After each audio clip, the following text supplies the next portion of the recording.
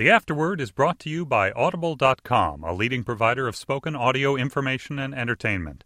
Listen to audiobooks whenever and wherever you want. Get a free book when you sign up for a 30-day free trial at audiblepodcast.com/afterword. That's WORD.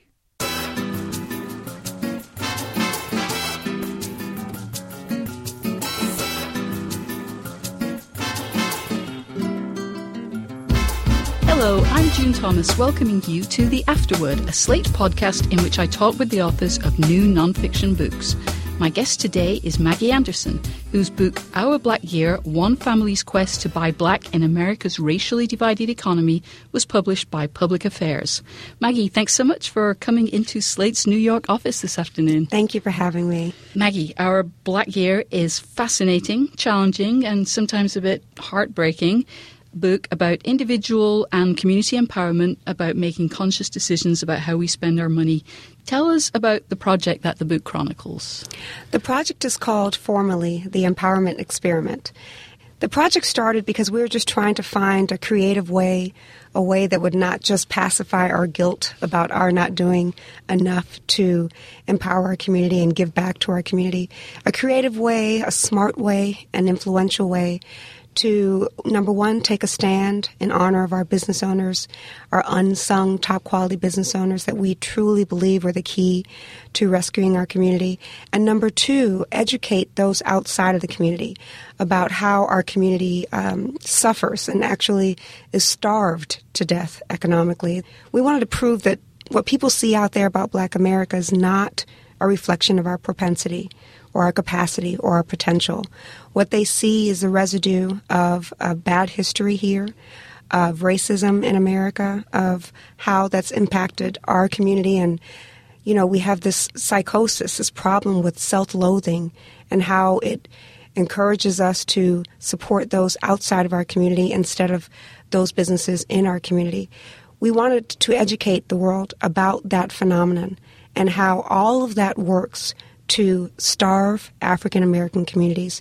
And that starvation, we believe, is the absolute reason we suffer from all the social crises we suffer from disproportionately. So we wanted folks to think about why that happens and not just report on the fact that everything wrong, you know, the whatever the bad number is, the high number or the low number are dropping out of school, recidivism, unemployment, whatever it is, we're at that point.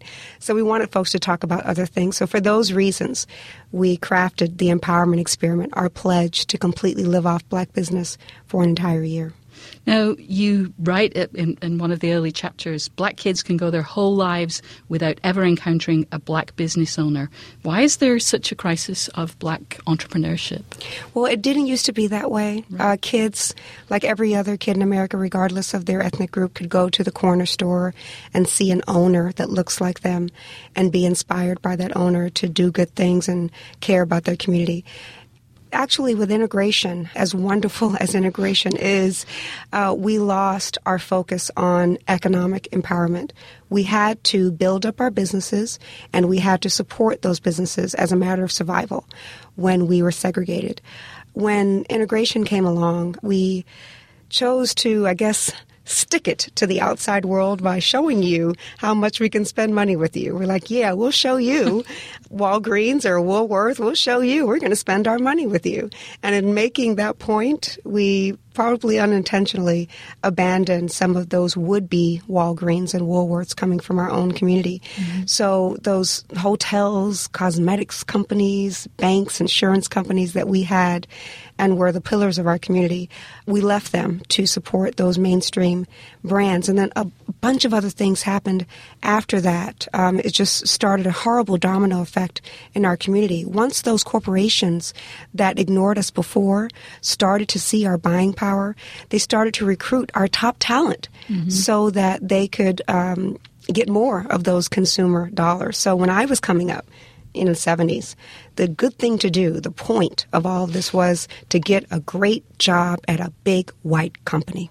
That's how you make it. It was no longer to be a fantastic entrepreneur. Mm-hmm. So the consumers left, then those would-be entrepreneurs, folks like me, that could have been a great business owner, we left too. You have an MBA and a law degree too. Yes, I have. I'm overly credentialed. Spent a lot of time in school. I'm a glutton for punishment, but yes, I do have a bunch of degrees, and I am a businesswoman, but not an entrepreneur. And we need more folks like me to choose entrepreneurship in our community. After that wave, we also started to realize in our communities, there's white flight, so for that reason, our community started to suffer. And then ethnic groups, immigrant groups, just looking for a piece of the American dream, saw this phenomenon. Here's this great class of consumers that loves to spend outside of their community. Why don't we set up shop here and make the dream a reality? And they did, and now that's what we have. Our communities don't have black business owners anymore. They're full of everyone else, and most of our money goes to corporations and big brands that live off that dollar and don't reciprocate that loyalty with doing business with our business owners. So that's why there's no businesses in the community. Yeah, and I'm just going to read out some of the eye-opening statistics that you mentioned in the book. Less than 2 cents of every dollar an African American spends in this country goes to black-owned businesses. More than 11% of whites and Asians own their own businesses, compared to 7.5% of Latinos and 5.1% of blacks. White-owned firms have average annual sales of $439,000, black-owned firms $74,000. In 1997, African Americans represented 13% of the population, but owned only 3% of all U.S. businesses, which generated 2% of the nation's business revenues. Those are kind of glum statistics, aren't they? Yes. And those are the statistics we hoped that mainstream America would start talking about when they talk about the black community. And so we just wanted an aha. Yeah. When folks talk about, all those bad numbers about black kids killing each other and dropping out of school, it'd be nice to follow that up with, but you know what? The dollar only stays in the black community for 6 hours. Then maybe someone would say, no wonder they live at the bottom. So I'm glad that the book is able to get those kind of important statistics into the national dialogue. Let's talk about some of the concrete changes. And when you're saying we, this is mostly your family, right? Yes. You and your husband pledged that your family would keep the money in the black community that you spent this year. It was 2009 that you did this project. 2009, yes. And so you shifted your finances to a black-owned bank. You used a black-owned home security firm, found a black-owned dry cleaners. But then things got trickier, right? Some necessities that were very hard to locate so that you could keep the money in the community. Yeah, what was sad was this, this journey of empowerment we thought we were embarking on, for the most part, in many ways, became just a year of going without.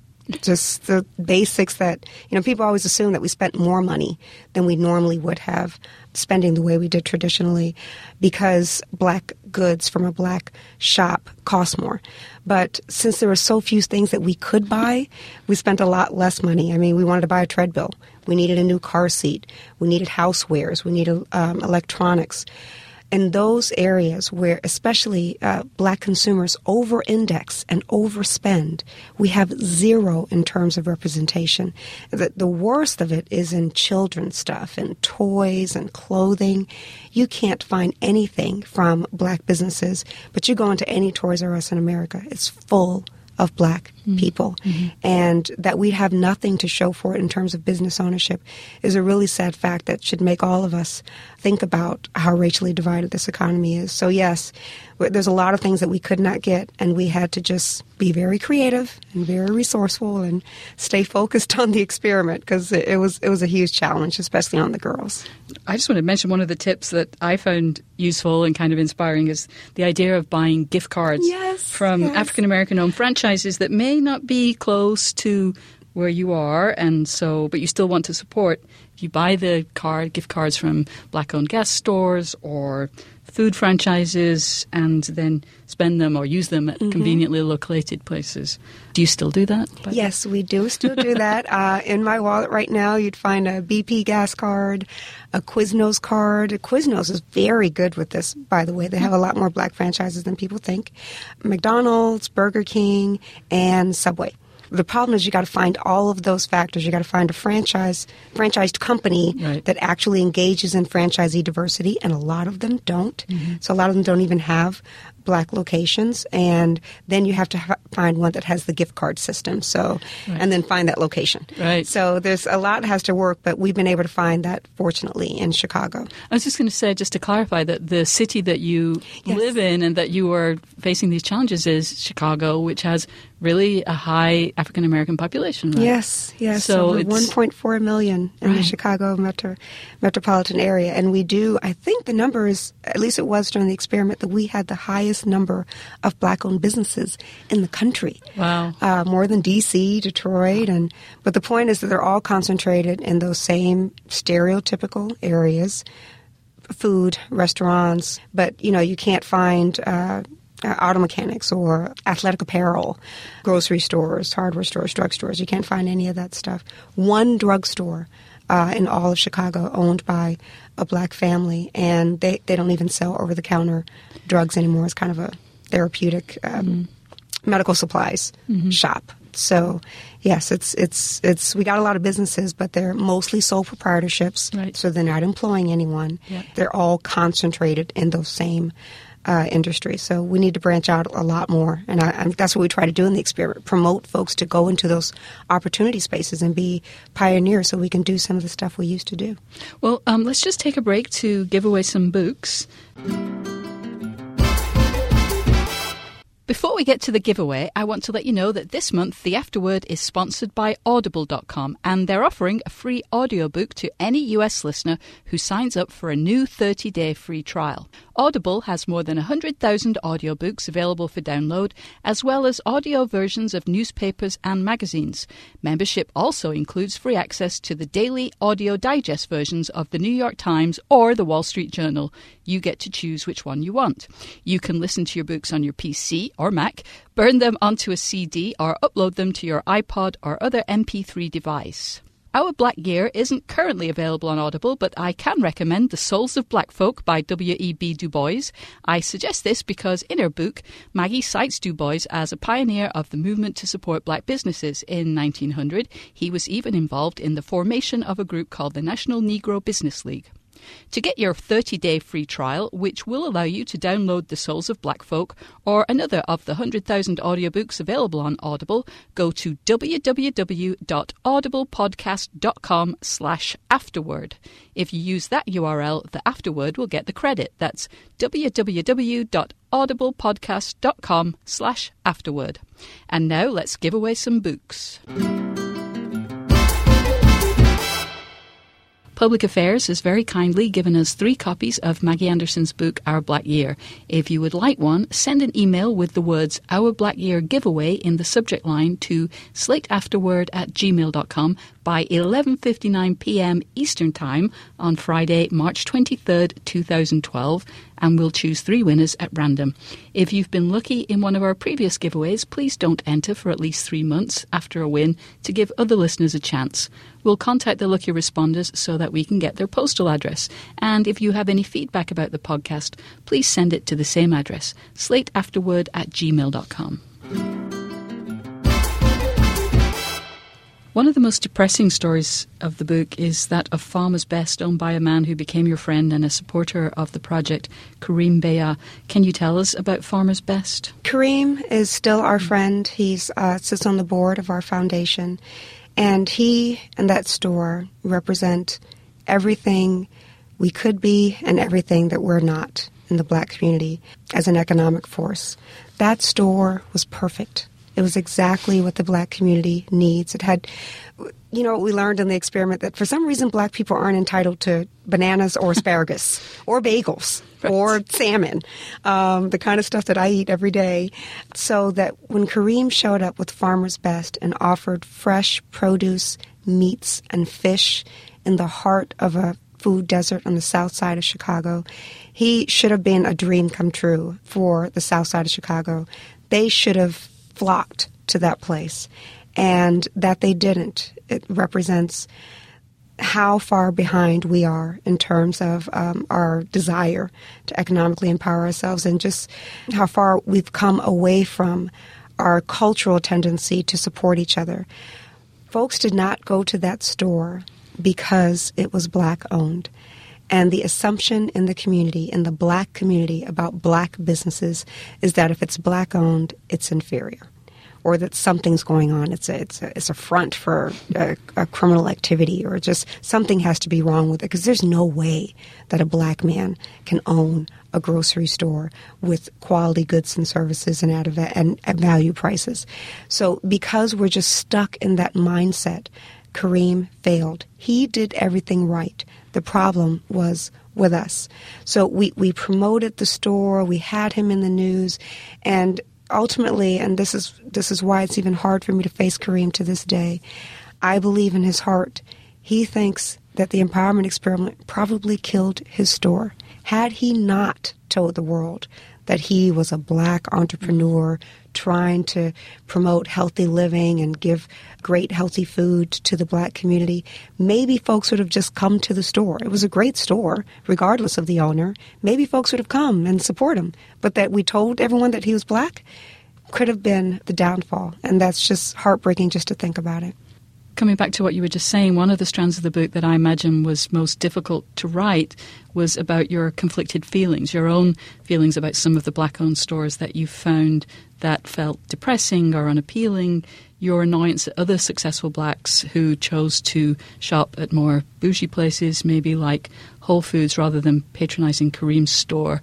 I imagine that was hard, but you're pretty clear about what was going on there. Yes, and you know, it's a warning to Black America. You know, they see me as the biggest cheerleader for black businesses. You can't find one bigger than me in America. I'm in Mrs. Buy Black America now. But at the same time, I want folks to know that this book is a call to action for us. I'm tough on us because we can't just blame everyone else for our problems. And part of what inspired us to write that part of the book, to really get away from those business issues and get into those cultural issues, those personal issues, is because we knew that nothing is going to change, no matter how much data we put out there, no matter how much we demand more of corporate America, no matter how much we inspire entrepreneurship, if we don't get everyday folks to believe in black business again, to believe that being black and being part of our community is a good thing, is something that should make us proud. And a lot of it comes from middle and upper class folks like us. Before, the point was to get out of the hood, to make it, only because folks were oppressing us before, denying us of our rights and our opportunities. So the point was to make it out, to show the world that once you give us a chance, we are equal and we can be some of the best citizens and business owners that America has ever seen. But somewhere along the line, we lost that focus. The point was to get out, just to get out and get away from other black people. And that really hurts us, especially when it comes to trying to get those kind of people to support our businesses. That's a private issue. That's a delicate issue. That's something that has nothing to do with the outside world. We have to fix that ourselves. And our hope is that as we show some of the fantastic businesses that we do have and some of the wonderful people like Kareem who are choosing to be entrepreneurs, maybe we can break some of those stereotypes and maybe we can inspire folks to believe in ourselves again. We just need that spark, that, I guess, Barack Obama, to really just stand up and say, look, isn't it fantastic that I am a black business owner? We really want people to be high-fiving in the street about supporting our own businesses. But it's really, really sad when we're amongst ourselves that all right, I'll support a black business if you make me. You know, it's this burden. You know, it's not something that we want to do. It's in the book, The White Man's Ice is Colder. It's something that we say jokingly. It's something that we promote in our movies and our entertainment about how bad black businesses are. You know, we wear it as a badge of honor that we don't live in those communities anymore, that we don't have to go back to those poor places. And it shouldn't be that way. Other communities are proud of everyone in their community, even those poorer places, and they do what they can to give back. And we've just lost that, and that's our fault.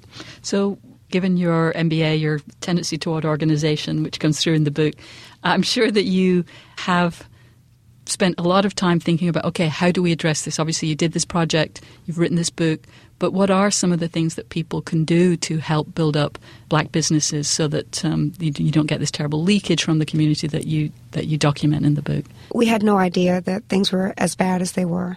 So the first step is really this, just continuing the dialogue. I think that if we can get more mainstream America, more folks outside of the black community to see why our community suffers and to see all of these economic disparities, we can encourage some serious partnering, some smart deal making. I was just talking to some folks at Kraft who had seen some news coverage of the experiment. The head of procurement at Kraft is black and cares about these issues. And she was telling me how, and I didn't know this, that the Oreo cookies, the white stuff in the middle, that's made from a black company. Yeah. So one of the things we're thinking about is really showcasing from some of our great American brands those products made from diverse suppliers, those diverse franchises, those diverse vendors, products on the shelves. What I want to encourage from corporate America is to get them to market to us, not by showing that black manager dancing in the aisles. How about showing us some of your black suppliers and your vendors and saying, you know what, when you buy Oreo cookies, you support this guy, and he employs 200 people in places where other folks won't.